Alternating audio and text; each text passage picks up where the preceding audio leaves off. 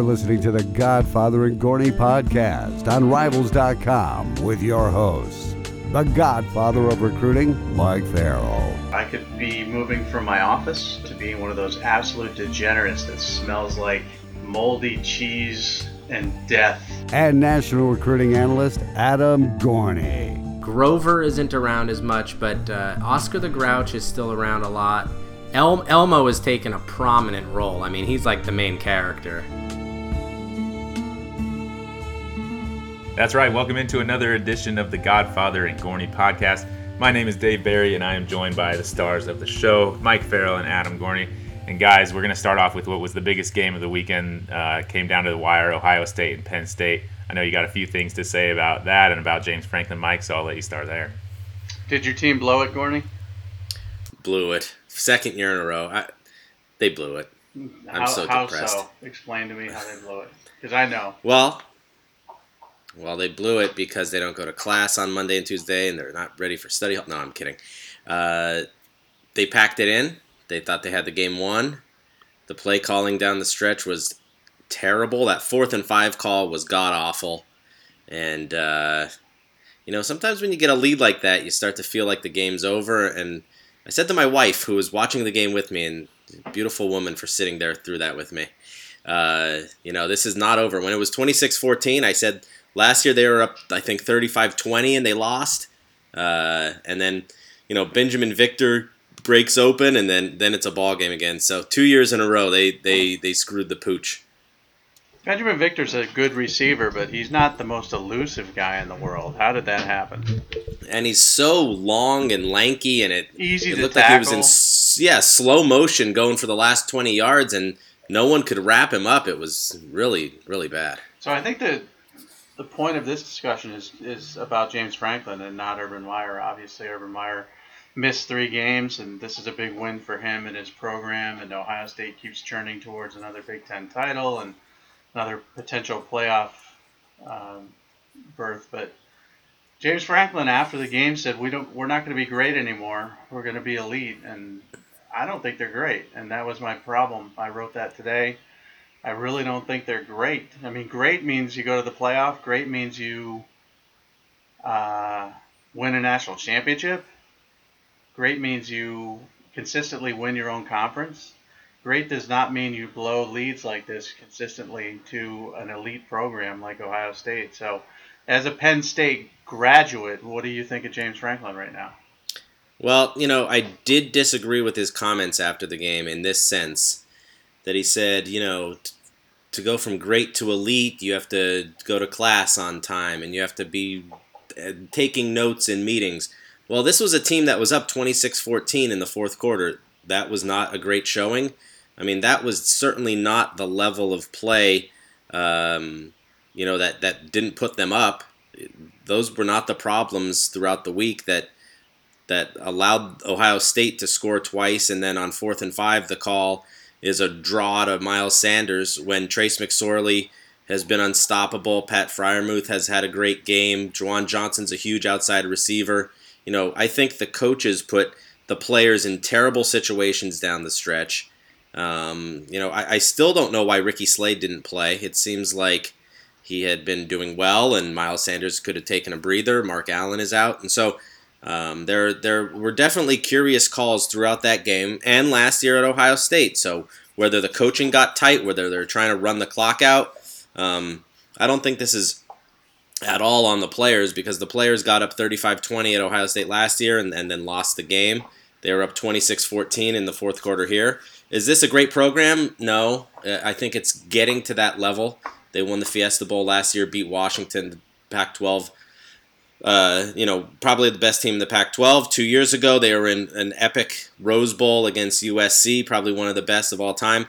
And this is a few years after what could have been crippling sanctions for the program. So they are getting to that level, but these are the kind of games that you have to win.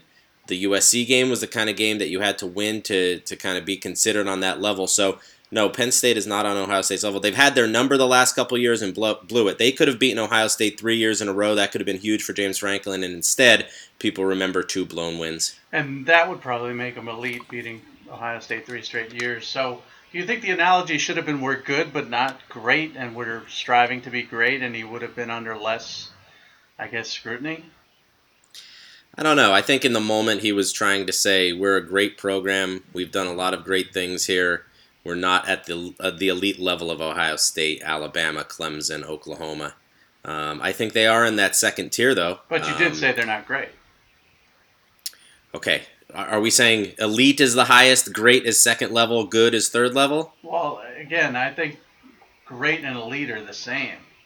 And I think that's where the semantics come in, is that he said, we're not elite, we're great. What is great to you? I mean, I think great is overused as an adjective quite a bit. I think Absolutely. Everybody's great.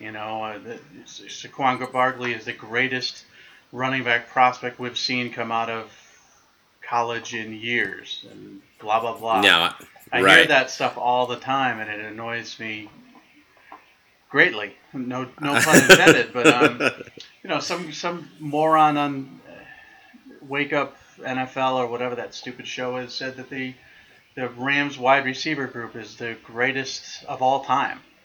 I mean, we're 4 games into the NFL season or something like that. So I think great is overused quite a bit. So when he says great, he puts himself in a situation where people are going to definitely scrutinize and criticize him, because there's nothing that says Penn State is a great program. Nothing. They haven't won anything to say that they're great. Yeah, I would agree with that. If we're using elite and great in the same way, then I think Penn State is a second tier, very good team with a lot of potential to become great. So, are they a top 5 team in the country? Probably not. Are they? They haven't won a national championship since 1986, so that's over 30 years of not winning a national championship. Although in 1994 they got screwed. And I'll stand by that forever. Oh my God! And in '99, I know exactly. So so can a program be great if they haven't won a national title in 30 years? Alabama's great. Ohio State is great. Clemson is great. Oklahoma is great. I would say those 4. Georgia is getting to that level. I think Georgia and Penn State are on a similar level. Washington is in that discussion. LSU might be there. There are some other schools that have been there. But to say that they're one step away from being a program like Alabama, I think that's very far-fetched. Well, and so Clemson, got the reputation for Clemsoning every year, and that was just choking a game that they should have won. I don't think anybody expected Penn State to win this game, or if they did expect them to win the game, they expected it to be a close game. But aren't they closer to being a choking team than they are a great team?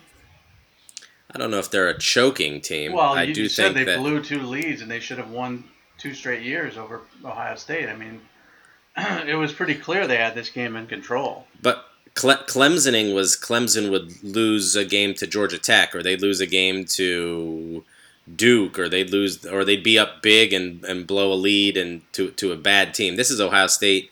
This is Urban Meyer. This is a very, very talented team, incredibly well coached all over the field, and probably at every position. I could think of maybe not quarterback.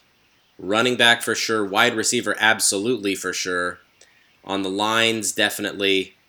Maybe not at linebacker, but all over the field had better players than Penn State. So for 3.5 quarters, Penn State, one way or another, figured out how to get a big lead 2 years in a row. I wouldn't say, of course, they blew both games. They were up double digits going into the 4th quarter. So those are blowing games, but they're not on the choke artist list yet.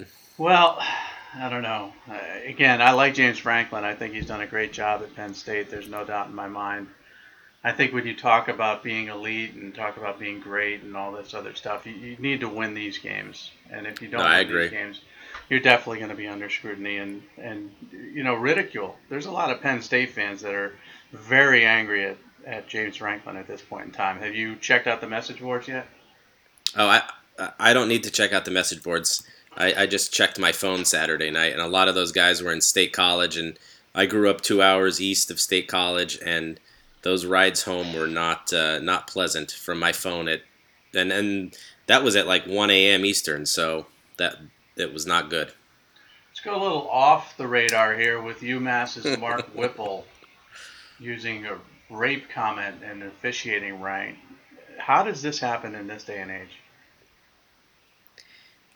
Because some people are not all that bright. He's not bright. I mean, he's been around he coached in the NFL. Yeah. He's in his second stint as the UMass coach. This guy has been around the block for quite some time, and he's been named as a potential head coach at the college football level at a higher level, at a Power 5 level, numerous times. And this is a guy who's coached Ben Roethlisberger and, others. It's just amazing that he would use this term, and he's been suspended. But you had made a comment off air, which was quite interesting. What was your comment? What did I say? Tell me. I forget said something already. About his punishment. Oh, yes. I love that he feels the need, or in a moment of excitement after being mad about the officiating against Miami of Ohio. And could anyone care less about the UMass Miami of Ohio football game? I mean, for God's sakes, no one cares. And he has to go to sensitivity training. I think that's the key here. He'll learn his lesson by going to sensitivity training. He will know that he made a mistake, and he'll know not to use the word rape when it comes to football. And did you notice the head referee for the game was a woman? Maybe last week he was watching the Brett Kavanaugh hearings, and he was just so into them that he had to use the word. But she's the first female official in the Mid-American and Big Ten conferences, and she was the head referee for the particular game. So you want to talk about stupid. I mean, the only reason I mentioned this topic is because it's making national headlines, and he's just so stupid. We make light of James Franklin and his great versus elite, but this is just utter stupidity. Now, going from stupidity to just absolute ineptness. Yes. What about Nebraska? Yeah, that's interesting. 0-4 for the first time since 1945. They've lost 8 straight games, which is the longest streak in program history going back to last year. And they just look terrible. Scott Frost ripped into them after the game, and I thought it was interesting. Said the team has no discipline. They like to lose. There's players dancing on the sideline when they're down. He ripped into Lamar Jackson during the game. Your boy Lamar Jackson, not the quarterback for the Ravens, but your boy. Yes, the Ravens quarterback was not there. The 4-star defensive back from California who went to there. And I thought throughout all of I watched his press conference yesterday while I was working on some stuff for Ask Farrell this week. I'll plug that. Nice. He said something that someone asked him why he thinks that the team has no discipline, and he said he thinks he knows the reason, but he doesn't want to say because this is his team. And so I took that as the previous regime let the players do whatever the hell they wanted to do, and they were out calibrasking and getting Keyshawn Johnson Jr., Tristan Gebbia was the big fish who's now transferred out of there. And so it feels like, I could be completely wrong, but it feels like, there was a lot of publicity and a lot of hype around a bunch of recruits who never really developed. Tyjon Lindsey has done very little there, and that's a shame because that kid is very, very talented. But now he's coming in and trying to lay down the law and put together some discipline, and these guys either resist it, and I'm not saying everybody, but there are some guys on that team that will resist it, or they don't want to hear it, or he doesn't connect with them or something. And there's a lot of players on that team who really want to buy in, but if you don't have everybody bought in, you're going to have trouble. And Purdue ran them off the field. Michigan crushed them. They lost to Troy and Colorado at home. That's embarrassing. They go to Wisconsin this weekend, and what do you expect? A complete turnaround? So it's going to be a very ugly, long season for Scott Frost. I definitely believe in his system, what he did at UCF very quickly. But there are some guys there that it sounds like it was a zoo before Scott Frost got there. So you're the California expert. Is Calibraska the most overrated recruiting movement we've seen in the last 5 years? Sure, and here's why. And I'll tell you, if you're really, really good in California, you probably will go to USC. If not, you'll be Najee Harris and go to Alabama, or Wyatt Davis and go to Ohio State, or Jaden Woodby and go to Florida State. Second-tier kids were going to Nebraska. They were not coming into the state and getting the best players. There's no question about that. Tyjon Lindsey was the most talented player, and he's done very little there. Lamar Jackson was a high-end safety, and he's getting yelled at and had his head in his hands and is not playing really well. So, yes, very, very overrated. Keyshawn Johnson Jr., we know he's already gone. Tristan Gebbia is already gone. And so the hype machine that Calibraska was never, ever lived up to anything close to what they expected. These were all big-name guys, though. I mean, Gebbia and Johnson were big-name guys. Obviously, Keyshawn Johnson because of his dad. Lamar Jackson was our number one safety in the country a few years ago. On and on it goes. Tyjon Lindsey was Ohio State commitment. Everybody wanted him. Yeah, which speaks to me that when they got there, recruiting is like this. They love you up and you're best friends, and then you get to campus and the de-recruiting starts, and now you have to perform and you have to live up to expectations and you have to become mature and become an adult and contribute and do all those things. And it seemed like at Nebraska that never stopped. The recruiting never stopped. So, people loved up on you and you went to Nebraska and people loved up on you. And now Scott Frost comes in and goes, whoa, these guys are down 2 touchdowns and they're putting a sideline dance together. And, it's third down and we're getting off the field and here's a penalty and we're hitting guys out of bounds. Those things are complete discipline problems. And Scott Frost can't fix them in 4 games. And now you're seeing, what's going on there. Yeah, and it's also funny that one of the voices of Nebraska football is one of their co-captains, Gerald Foster, who's also known as not a locker room cancer, but just a guy who doesn't really care a whole lot. And that's one of your captains. So, I mean, There's no leadership from the upper class. Do you think Ohio State dropped Lindsey? I wouldn't be shocked. Neither would I. I have a feeling they did. Yeah, I don't know, but I don't know for certain, but I would not be shocked that would have happened. So let's go to the shine. Obviously, Ohio State, Benjamin Victor, both of those were on my shine list. But as much as Penn State blew this lead, you got to credit Ohio State for what they did. I mean, falling behind early in the game, falling behind obviously in the second half, the adjustments they made at halftime were very, very impressive. They're without Boza, a little bit shorthanded on the defensive line, and still finding a way to win. I mean, Haskins didn't look very good in the first half and looked like a different quarterback in the second half. So you have to credit, Ryan Day and Urban Meyer for the halftime adjustments they made. Penn State didn't make the same adjustments. Ohio State has clearly, after this very narrow victory, the cream of the crop in the Big Ten. Yeah, absolutely. The only undefeated team remaining in the Big Ten. They're just a team there's kind of that, and I know this is cliche, but that refuse to lose mentality where even no matter how much we're down, no matter how much the whiteout is screaming, no matter how much anything is going on, we still have the fourth quarter to come back and win, and they did that. And Penn State put up 492 yards and only 26 points. That has to be disappointing. I still go back to that last play call was so god-awful.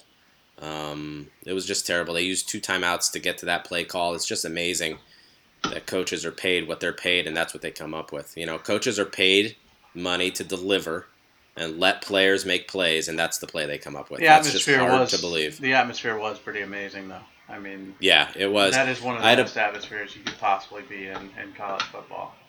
Yeah, I had a couple buddies at the game, and they said that they've been to whiteouts before, and this wasn't even close. It was just raucous all night long. People were going crazy, and it was just a great atmosphere. So for Dwayne Haskins to go on the road and win that game like he did, 2 touchdowns in the fourth quarter, Victor and KJ Hill had a touchdown catch to win it, that's pretty amazing. And Dwayne Haskins just blocked me on Twitter. Want to let everybody know that. He didn't like his ranking at all. We had him number 100 in the country, which apparently wasn't high enough for him. But you know what? He's playing better than number 100 in the country. He's playing like a 5-star. He's playing like a kid that, when we do our sort of stock up, stock steady, stock down when it comes to the draft, he's to me, you got to remind me of this, of course, because I forget everything. He's a stock-up quarterback guy. We were questioning last week whether he was draft eligible. He very much is. I think he's going to play 1 year at Ohio State and then be off to the NFL. I'll have to say as we go back through this, and I don't like to do this a whole lot, but you look at the quarterbacks ahead of him. Jacob Eason transferred out of Georgia after he lost his starting job and will be the quarterback at Washington next year. KJ Costell's having a great career at Stanford. Felipe Franks, not the most pretty quarterback out there, but is actually putting up pretty decent numbers. And then 4 was a miss. Austin Kendall, the backup at Oklahoma, was ahead of Haskins. So I'd block you on Twitter, too, if you put me behind Austin Kendall. That's just mean right there. You should never block me on Twitter. I'm so entertained. So let's move to another impressive program in Notre Dame. Yeah. They took care of your Stanford team. I mean, they just absolutely wiped up the table with them. What's a better education, Stanford or Notre Dame? Stanford, right? Stanford is the number one education in Division I college football. Ahead of Duke, ahead of Notre Dame. Stanford is number one. They are clear number one. And ahead of Penn State? Ahead of Boston College, which is hard to do because it's a Jesuit Catholic education where you're learning to love God at the same time as learning about other things. But no, they're definitely the number one educational school, but it didn't really help. The smart guys at Notre Dame took care of the smart guys at Stanford. Bryce Love's season continues to spiral. Ian Book continues to look like Brian Kelly's a moron for ever thinking Brandon Wimbush was the solution. I mean, you got to credit Brian Kelly for putting Book in there and making the quarterback change, but now you're wondering what on earth did they ever see in Wimbush that made him the starter? And that's interesting. And there had always been that criticism of Brian Kelly that he's too hard on quarterbacks and kind of doesn't ruin them, but doesn't certainly develop them as he should. And I'll tell you, when I saw Ian Book in high school, and I saw him a few times in person, not a kid that really blew you away. He doesn't have really the strongest arm ever. I mean, his leadership qualities are great, and I didn't see him run around like he did, but he is an athletic kid. He could get out and make plays. He's a playmaker. He's fearless. You got to love what you've seen from him in those last 2 games. And at Wake Forest, okay, let's see. Wake Forest is always, at least coming into this season, was a little hyped up, and the offense was supposed to be really, really good and all that kind of stuff. And but beating Stanford the way they did, very impressive. Now here's the thing. Going to Virginia Tech, if Book has another big game, everybody's going to be like, oh my God, he's the greatest quarterback of all time. But Virginia Tech this year has given up more than 300 yards passing a game. So I think Notre Dame could go in there and really, really throw the ball all over the field against him, which is just weird to say because I love how Virginia Tech plays. I love Bud Foster. I love the whole thing. But Notre Dame has been very impressive. And again, Jerry Tillery is amazing as a football player. He really that is. Defensive line is so tough. They're really a really talented team. I was looking back on Tillery's old stuff too, and everything we have on him, everything is as an offensive lineman. Everything. Yeah. He was at our regional camp in Houston. He was at our 5-star challenge in Baltimore. He was at the Irish Invasion. He was at Army. And it's all offensive line stuff. All of it. Isn't it amazing? Yeah, it's amazing. So, they are playing so well. You just flip the guy around. You put him in a defense where he could play off the nose a little bit or play inside in a 3 technique, and he's just killing people. Coney, the same thing. Very, very talented kid. Their defense is clicking on all cylinders. Offensively, they're getting it done, even though they don't have great running backs, I don't think. No. They're opening holes and they're moving the football. And Stanford is known for 2 things: running the football and stuffing the run. And they couldn't do either against Notre Dame at all. Yeah, and leading into the season, David Shaw said that they were going to take a little bit of the load off of Bryce Love, and it felt like a McCaffrey thing. In his sophomore year, or the year that he really broke out, he had a huge year. The next year, kind of a decoy, still put up nice numbers, but Bryce Love has really just taken an incredible step back. You wonder if he's the number 1 running back on the board any longer. for NFL teams. You just No, I don't think he is.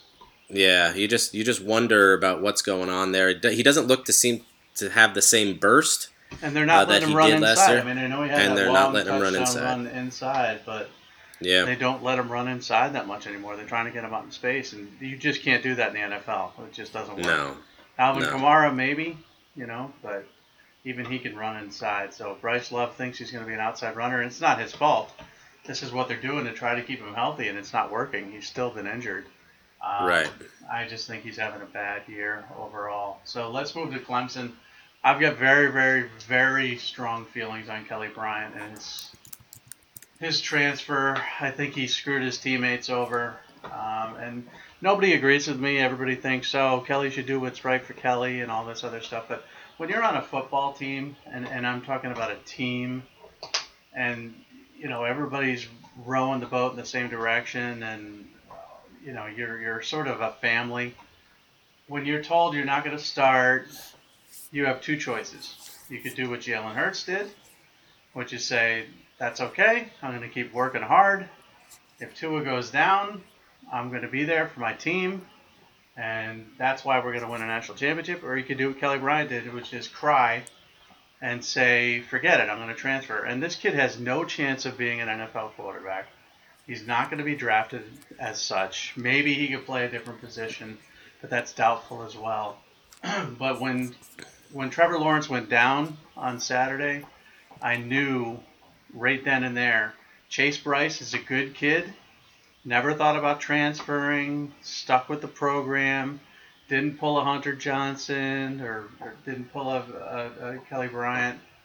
I knew that Kelly Bryant really screwed his team because when Trevor Lawrence went down, it would have been really nice to turn to Kelly Bryant and say, listen, I know you lost your job, I know you were demoted, but we need you now to step up as a leader, as a senior leader, and help our team. And I think they would have won that game against Syracuse, which they did anyways, but I think they would have won that game a lot easier.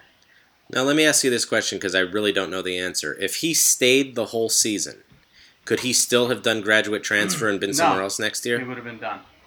Then he would have been done. He's a senior, so no grad transfer. He would have been done. He would have lost out on the ability to redshirt and have another year. And that's why it's tough. Listen, I understand the other part of it. If I play more than 4 games, I'm done. This is it. I'm the backup quarterback at Clemson, for the foreseeable future, and my football career is over. But the thing people don't understand is it's not just yourself you're thinking about. It's your teammates. You want to win a national championship at Clemson. The best thing you can do for the Christian Wilkins and Cleveland Farrells of the world and these guys who have put their blood, sweat, and tears into this program, who have come back for an extra year despite the fact that they could have been top 10 NFL draft picks. These guys came back to win it all. Yeah. And you could stay and say, you know what, I'm going to handle this with maturity. This is not what I like. This is not what I want. I know he's a freshman. I know it's unlikely for me to win the job back, but if he goes down, I'm next man up and I'm ready. And of course, in the first game Trevor Lawrence plays, he goes down. He goes down. Yeah. And they have to turn to Chase Bryce, who, again, to his credit, is a guy who decided, I'm going to stay here. I'm here for more than just football. I'm here for a college education. I'm here for my teammates. I'm here for everybody else. So I was very, very happy for Chase Bryce. I was very happy to see Travis Etienne bail them out and for Clemson to win that football game. And again, I started thinking when they started saying that Kelly Bryant's still on campus, he's still enrolled in classes, maybe he'll come back now. No, forget him. Screw him. You gotta move on. You said who the starter is. It should have been week 1. I think the only reason they let Kelly Bryant start was because of this reason. Because Trevor Lawrence is a better quarterback overall, despite the injury. What I didn't like from Kelly Bryant is that when he lost the starting job, he came out and said it was a slap in the face and he never got a fair shot. And you're like, come on, man. Trevor Lawrence is better than you. He had better stats in the first 4 games anyway. Everyone knew what was happening here. And what is Dabo Swinney supposed to do? Not recruit Trevor Lawrence because Kelly Bryant's the quarterback? So That I do. The thing is, it's a tough call. I mean, if he wants to play another year of college football, he had to make that decision to transfer. I understand the whole team thing. I don't know where I come down. I need more time to process this, Mike. I need to think about it more. What you need to do is you need to go with all of the other morons who don't think about this at all, who think that Kelly Bryant was wronged in some way. And I'd like to know how he was wronged. So think, play devil's advocate here. How was Kelly Bryant wronged in this situation? He was wronged because he took the team to the college football playoff last year. He had the team at 4-0 this year, and then was benched. So that's wronging him, even though the backup quarterback is more talented. Yes, that is wronging him, as they would see it. Even though the timing of it was very inconspicuous, so that they benched him at a point where he could still keep his redshirt season if he wanted to. That was very considerate. But when the game got tight at Texas A&M, they didn't go to Trevor Lawrence. They went to Kelly Bryant. No, you're right. They certainly did. But they also could have started him against Syracuse and said, you're still our starter, and then lied to him. And then the next game they could have said, oh, by the way, we're making the change now, and you're stuck. You're screwed. Yeah. That's why it bothers me when he says it's a slap in the face. No, slap in the face would have been to wait till 5 games in. Right, then make the change, and then you're stuck. Right. I just think Dabo handled it. Dabo handled it perfectly fine. Of course, Kelly Bryant, he's playing second fiddle now. He's playing no fiddle now, so he has to be upset about this. And the personality of some of these athletes. They think they're the best players in the history of the world. So no one can argue that Trevor Lawrence isn't a better quarterback. I think devil's advocate, you can also say, why put a freshman in when we have NC State coming up, Florida State, the college football playoff to win, when you have a grizzled veteran who has already taken us there? So, who might not be as talented, but has an understanding of where we're going, where we want to go this season. So I agree with you. I think Trevor Lawrence should have been the starter from day one. And I think he's the better quarterback long term. But I don't think Kelly Bryant has an argument, but I could see, where some people would say something. Well, wah. Yeah, no, I know. I mean, it's absolutely ridiculous. I'm going to go on a different subject here because the next up is Oregon, Michigan, Washington State, but Clay Helton. He on the hot seat? Win on the, Clay Helton, man. You win on the road in the Pac-12 and you're on the hot seat again. I just think that they have so much talent and they don't use it. It's just, someone said something that he doesn't blow out bad teams, but he never loses to them. That kind of thing. It's just, you go to Arizona. Arizona's a mess.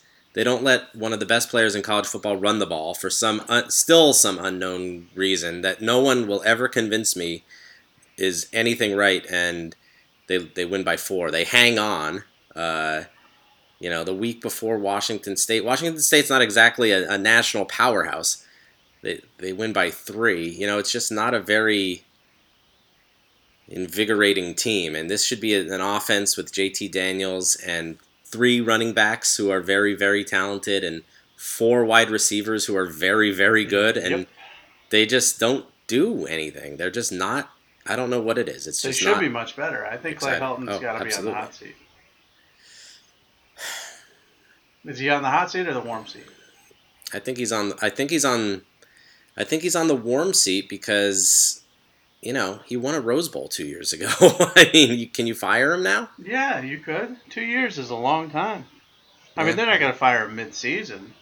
But, I mean, if things don't change around for USC, this is USC. It's not like the Pac-12 is a good conference either. No, it's not. And Arizona's terrible. Yeah. Arizona got blown out at Houston. They're just not playing up to their potential. So, I mean, when you see stuff like this, you have to wonder if he's the right guy. And I know it's been back and forth. It's even in his first year whether people thought he was the guy and he should be on the hot seat. But I just keep seeing USC play down to their opponents, and I'm like, this just makes no sense to me whatsoever. So I think by the end of the season, he'll be on the hot seat. Obviously, USC has no chance of the playoff. They have no chance of making a big splash. They could still win the conference, of course, but what's that do for you? You know, You have a guy. If you think Clay Helton's on the hot seat, you have to ask yourself this: one, he's not a Lynn Swan hire, so that's always important. Lynn Swan's the AD at USC now, so that's always important that he has that out. Is this a guy that will take you to the college football playoff? With the talent that they have on that team, and I've said this for years, it doesn't matter about skill players. You know, that they got crushed by Ohio State on the line last year. Alabama did the same thing to them 2 years ago. And I know Mike doesn't like this word, but Alabama and Ohio State are elite football programs. USC is not there. They got blown out by Alabama 2 years ago. That game could have been even more out of hand. And Ohio State completely slaughtered that offensive line. I felt bad for Sam Darnold by the end of that game. So you can recruit all the skill players you want, but I see it every day in California. The linemen, you see it at the 5-Star Challenge. You see it at the opening. You see it at all these places. The linemen that come out of California look like little kids compared to the linemen that come out of the Southeast and the Midwest. It's just true. And so until you get back into the Southeast and so you could go dip into the Midwest or to Texas for linemen, you're going to be in trouble. You're missing a full perspective. region as well, by the way. The Mid-Atlantic. That's correct. Because the Southeast doesn't produce offensive linemen. Not great ones, anyways. Yeah, that's true. Not traditionally. They have a few here and there, but they're always a disappointment as well. But the West is just awful. Horrible. Yeah, it's not great. It's not great. Speaking of the West, Oregon beat Cal. I picked Cal to win in the upset. Their defense let me down. They were, fifth in the NCAA in total defense heading into that game and just laid an egg completely. So Oregon with a nice bounce-back victory. And Michigan, talk about a gutty win. Down 17-0. Did not look good. Came out flat. They just persevered and won a very important game against Northwestern there. And Karan Higdon, I think, is one of those guys that just doesn't get enough credit. No, absolutely not. And I think that was the biggest deficit that Harbaugh had been under since he had been there. So going to it sounds stupid, but going to Northwestern is a tough place to play. That it's really not the most fabulous college football environment. The crowd is not exactly loud. It's a beautiful setting in the Chicago area, Chicagoland as they call it. But to get up for that game could be tough sometimes. And Northwestern's, very, technical and very sound and doesn't do a lot wrong. So going in there, getting down 17-0 to be able to fight back and claw back for that win was very impressive.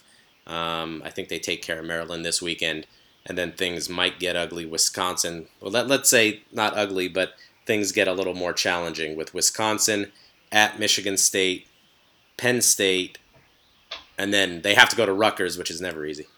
That's never easy. Clearly, the MVP of that Michigan team is not Shea Patterson, though. It's Karan Higdon. Yes, it definitely is. It definitely is Karan Higdon. He's battled some injuries already this year, but he's such a hard runner. And I do think Shea Patterson allows Michigan's offense, when they face defenses, to not have crowded lines. They at least believe that Shea Patterson can throw the ball down the field. Nico Collins, I think, leads the team in receptions. Donovan Peoples-Jones setting crazy records compared to what he did last year. And so, Higdon has a little more space to run the ball, and just a tough, hard-nosed runner that is perfect for Harbaugh's offense. But when he doesn't run the ball well, they don't succeed on offense, and that's really the reason why I have him as their MVP. Okay, the only team that can run for 0 yards and has done it twice in the last 5 years and still win a football game is Washington State. Unbelievable. I mean, they're like Army in reverse. Yeah, it is. It's unbelievable. It's and Utah, as I predicted this season, very disappointing. Yeah, of course. I mean, everybody picks them as their sleeper, and they're going to compete, and they're going to push teams. They don't do anything. They stink. Yeah. And here's the thing. If Mike Leach wasn't such a, let's say, odd character, I mean, he made the careers of Luke Falk was at Cornell, was it? Had no offers out of high school, then put up huge numbers in that offense. Gardner Minshew is a transfer from East Carolina, and he is putting up huge numbers in that offense. The receivers they have, very average, marginal guys. Jimmer Calvin's tiny. James Williams is a running back that they throw to a lot. I mean, the guy really is an offensive genius. And if you put him in a program with like really skilled players, let's say at like a USC, can you imagine what he would do offensively? I mean, USC scored 24 points at Arizona. Arizona has marginal 3-star talent. They have been a joke this year under Kevin Sumlin. They have a quarterback who is incredibly athletic that they don't let run. So, Mike Leach, I got off on a Kevin Sumlin tangent there. Sorry about that. But, put Mike Leach in a program where he has skill players that are the best in the country with a quarterback that's one of the best in the country. I mean, it's just amazing what he's been able to do at Washington State. Yeah, except he can never get another job because he's a complete bozo.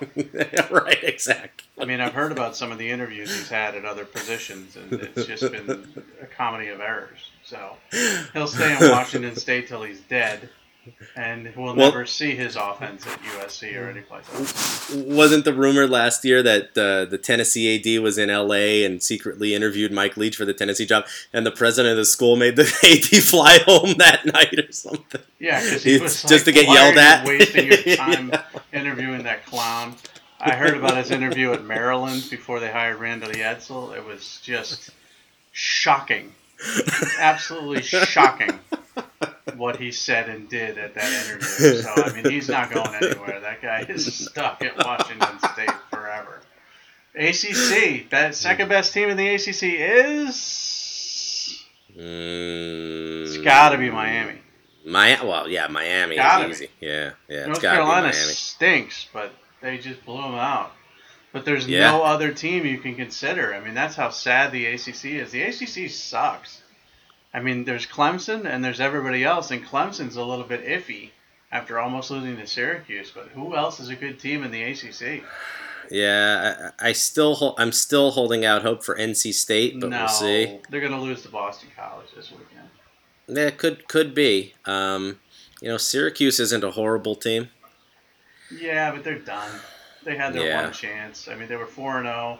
They beat Florida State. This was their chance to go 5-0, get back in the top 25 for the first time in 100 years, and they blew it. They should have won that game. There's no doubt they should have won that game, but they blew it.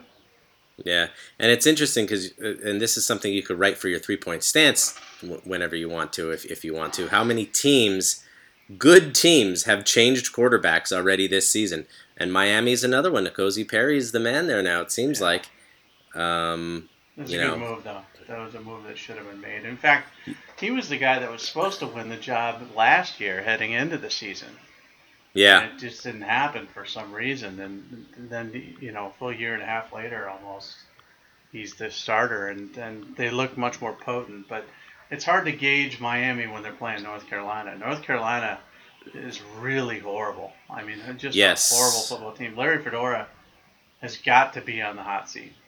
And it's incredible because he was one of the hottest names and looking at other jobs, and everybody wanted to hire. 2 years ago, they went to the ACC title game. Yeah, and I think this stretch. I know, and he's talking about CTE like he's an expert, and it's just awful. But this stretch, I think, is going to be tough for Miami, and we'll see where Miami falls after this because Florida State this weekend is always going to be a hotly contested battle. I think at Virginia could get tricky for them. Bryce Perkins is doing a really good job. Could be a difficult place to play. At Boston College, never easy to go to Chestnut Hill, Mike. Never easy. Never easy. And There's then Duke. At least 30,000 people there going. So the schedule gets much, much tougher coming up here. But I still think Miami's a very good team. I would have loved to see Perry play in that game against LSU because Miami had receivers open. And Malik Rozier was throwing the ball either to LSU or 20 yards out of bounds. So it would have been interesting to see, looking back, if Miami could have made that game a little bit more competitive. And Florida State actually won a game, but did you see how Bobby Petrino blew that game? No, I didn't watch that one. I couldn't muster up the energy. Well, Anyways, let's just put it this way. Louisville was up by 14 in the fourth quarter, and they should have never, ever, ever lost that football game. So Florida State wins. Now they're, 3-2, showing signs of life. Doesn't really matter because they're not a competitor. No. But when you talk about the ACC, I mean, how many chances does anybody have of beating Clemson moving forward? You know what the interesting thing is? The thing is, and we might be way too early to be talking about this, but wouldn't it be a shame if Clemson won this conference and then got left out because Notre Dame was taken ahead of them? No, they could. And you know what? It would serve them right. Clemson, you can't beat Syracuse coming back in the fourth quarter by less than a touchdown. If you're going to struggle with teams like that, then you deserve to be left out. And, one of the questions I got for Twitter Tuesday coming up is, if such and such wins out, if Oklahoma wins out, if Clemson wins out, if Alabama wins out, if Ohio State wins out, and I forget who the other one was. It wasn't really Georgia, but who gets left out? It was Notre Dame, obviously, the 15th. Who gets left out of the playoff? My guess would be Clemson because their strength of schedule is horrible. They don't play any top 25 teams. The ACC is horrendous. I think Oklahoma plays a tougher schedule. Obviously, we know Alabama's getting in. We know Ohio State's getting in. And there's no way they're going to let Notre Dame out. If Notre Dame runs the table, goes 12-0, there's no way on earth that the NCAA and television and all that money is going to let Notre Dame stay out of the playoff. And people say, well, they won't let Notre Dame in because, they're not in a conference.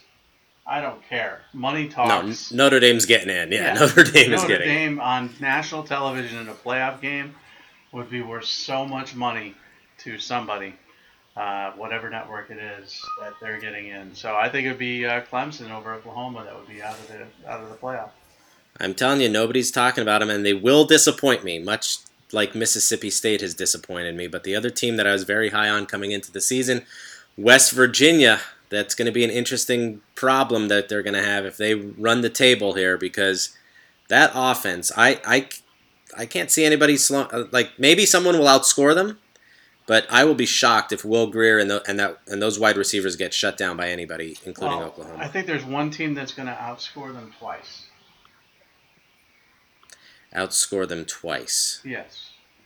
They'll beat them in the regular season, and they'll beat them in the so-called Big 12 championship game.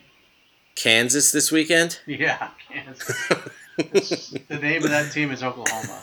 Yeah. Because they look ridiculous. I mean, Kyler Murray accounted for 7 touchdowns, I believe it was.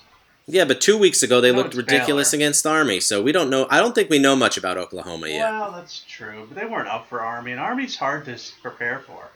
That's true, too, but their offense didn't even score. Come on. They run the ball like 98% of the time. All the cut blocking, everything. It's just difficult to prepare for Army. So I think you see more of a wide-open offense when you play at Baylor. Tries to match them up with speed. Just can't do it. West Virginia's defense is better than Baylor's, but I just don't think they could stop Oklahoma in any way, shape, or form. And I think Oklahoma not can stop West Virginia, but I think they could win a 52-35 game, something like that. And I think they could do it twice if they need to.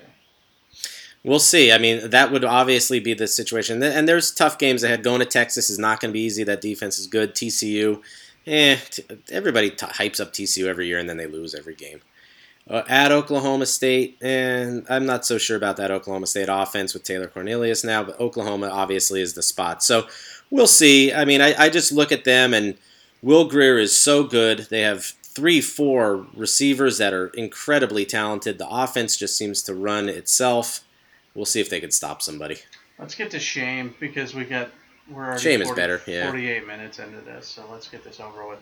Penn State, shame on you for blowing a lead. A big double-digit lead in the fourth quarter. Shame on Stanford coming out strong in the games, 14-14 at one point. Then when flat, couldn't run the ball, stopped the run. Shame on Kelly Bryant for giving up and quitting because you're a quitter. Shame on Northwestern for giving up a 17-0 lead to Michigan. Shame on Baylor's defense for not showing up. Shame on Ole Miss defense for even being a group. I guess you could just say shame on Ole Miss's defenses for being alive. They're just horrible. Yeah. Shame on Tennessee.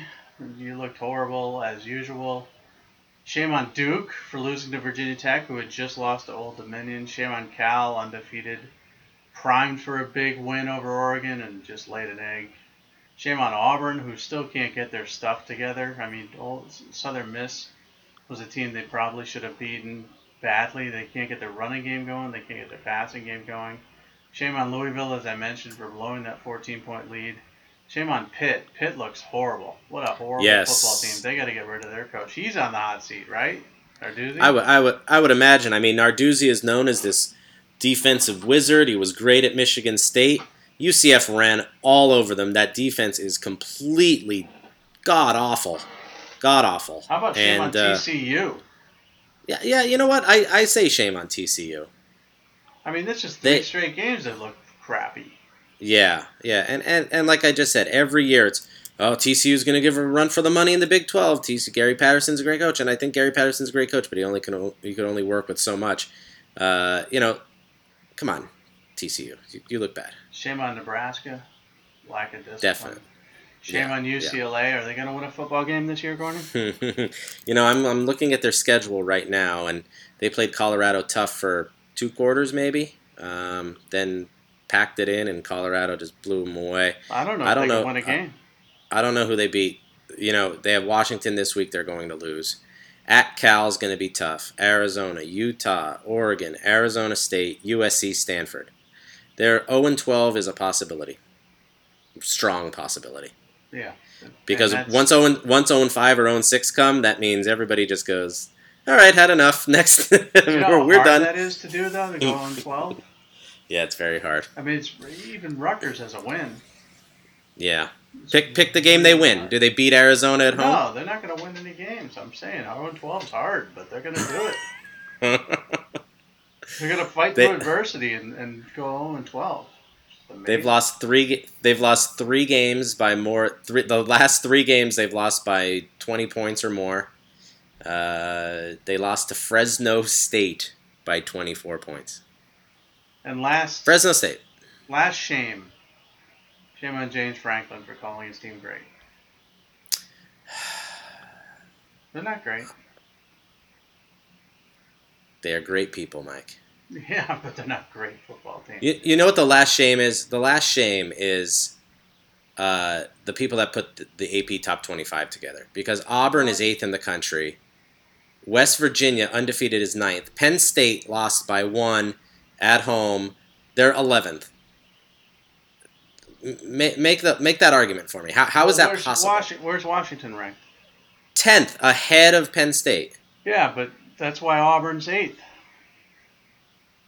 Penn State, name a good victory Penn State has. Pitt.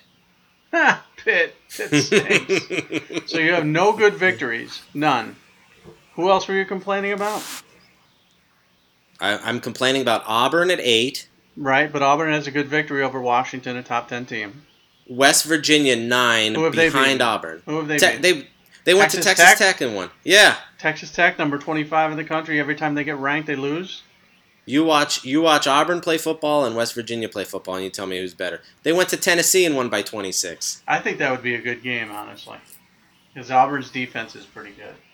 They beat Kansas State by 29. Come on, these Kansas are State 3 of the stinks. Yeah, but their defense is usually pretty good, well-coached team. This year they suck. Yeah, and honestly, they do suck. I watch them play. They are bad. That's a bad football team. They're really hard to watch because they're so boring. Yeah, they are boring. They're bad. It's like they're coached by an 80-year-old guy or something. Yeah, it's weird. I'm it is telling weird. you, there's a lot of games that are really boring to watch. A lot of college football games are so boring. Georgia, Tennessee was just like, I'm sitting there ready to cut myself. Yeah. Because that game sucked so bad. And you knew Georgia was going to win, but all they did was run the ball. They couldn't throw the ball. It felt like Georgia was like, God, we have to play this game, but we don't want anybody hurt, so let's just wind it down here. Let's get this over with. Clemson, Syracuse was supposed to be some riveting fourth quarter comeback. That was boring as all snot, too. Yeah. I'm telling you, college football, 4 hours, it's just too long. They got to shorten it somehow. Penn State, Ohio State went for 3 hours, 49 minutes. That was a good game at least. Yeah. That was exciting. But, 4-hour games, they got to get rid of this garbage. Are we previewing Oklahoma, Texas? Because that line is only 7 points. Well, there's some other good games, too. Next week? Yeah. Hold on, I saw another one. Hold on, I'll go down the list here. Oklahoma, Texas is a good game. I think Oklahoma wins that game by probably 30. I don't know. Oh, you think Texas is going to win that game? Hold on, I want to see where the betting public is on this game, and then I'll tell you where I feel that things are going to fall. That was another good game I saw. LSU Florida is interesting to me. LSU Florida is interesting, yeah. For some reason, it's not working. Maybe there aren't any other games. No, I think next week is kind of a down week. Yeah, it seems kind of down.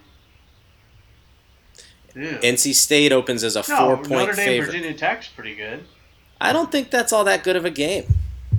I don't know. The line's not up. I don't see the line. Hold on. Virginia Tech looked pretty good. They lost to Old Dominion. Yeah, but Ryan Willis is the real deal, man. He came in off second string, led him over Duke. Notre Dame doesn't look that great. They struggled with Wake Forest. They struggled with Ball State. I don't think they're undefeatable. They beat Wake Forest by 29. It's in Blacksburg, Lane Stadium. Welcome to the jungle. Doesn't matter. Or no, I'm sorry. Enter Sandman. Enter Sandman. Yeah, that's a great song. I don't know. That could be a tough game for them. They give up 300 yards passing a game. Oklahoma's going to crap all over Texas, I think. You think? Yeah, I do. And I think Texas is kind of back. And I picked them to win their next 2 games, but I did not pick them to beat Oklahoma. Kyler Murray's playing this game like it's a freaking video game, man. Yeah. How do you stop him? I don't know. Yeah. It looked like Baylor. It looked like Baylor had it figured out for 5 minutes, and then it just got completely out of hand. No, it is a really crappy week next week, actually. Yeah, it's not a great week. LSU Florida is good. That's really it. That means there's going to be a huge upset. Games. Like Maryland's going to beat Michigan, or Kansas is going to beat West Virginia. Something weird's going to happen. Yeah, it could be interesting. I think Florida, it's not a major upset, but I think Florida could finally knock off LSU from this national title hunt hope. And Boston College should take care of NC State. Well, NC State's 4.5-point favorites. Depends on if A.J. Dillon's healthy. He's questionable. My fantasy team, by the way, sucks. I picked up Trevor Lawrence as my quarterback. I thought that was a good pickup. Yeah, it didn't work out. I put KJ Costello on the bench, and things didn't work out so well for me. But Florida State, Miami's next week, and nobody cares. That's awesome. Yeah, nobody cares. Yeah, nobody cares. Miami should probably destroy them. I think Auburn at Mississippi State is a good game for people that really like watching football.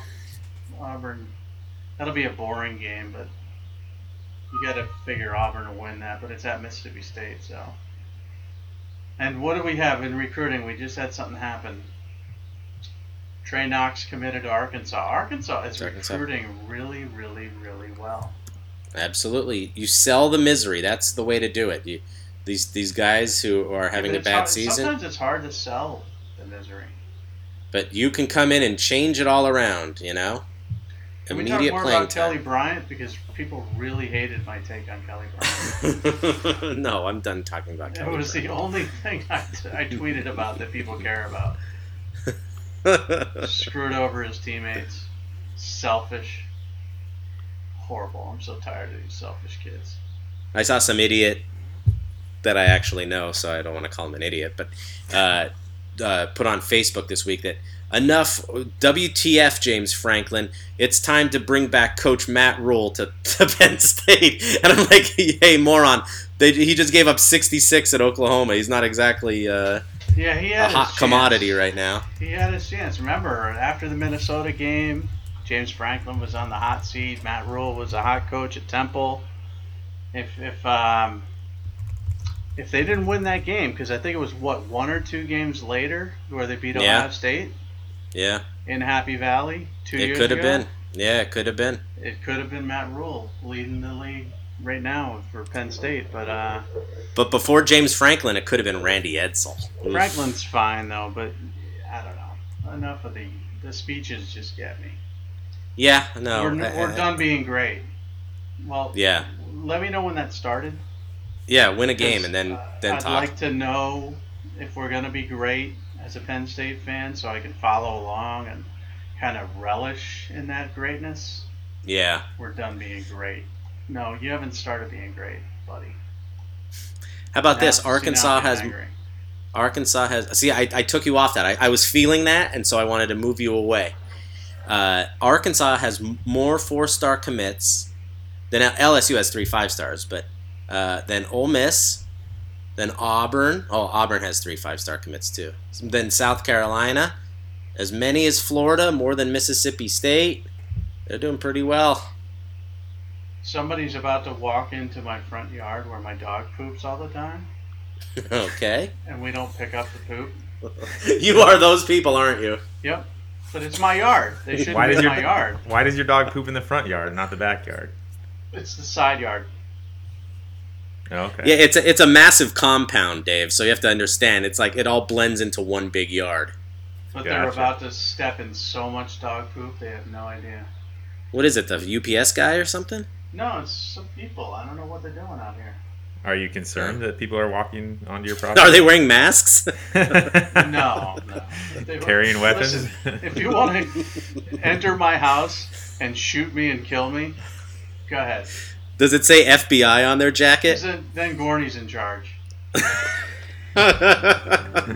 Oh, please, Mike, run, hide in your basement. Good luck to you. Leading this team of misfits.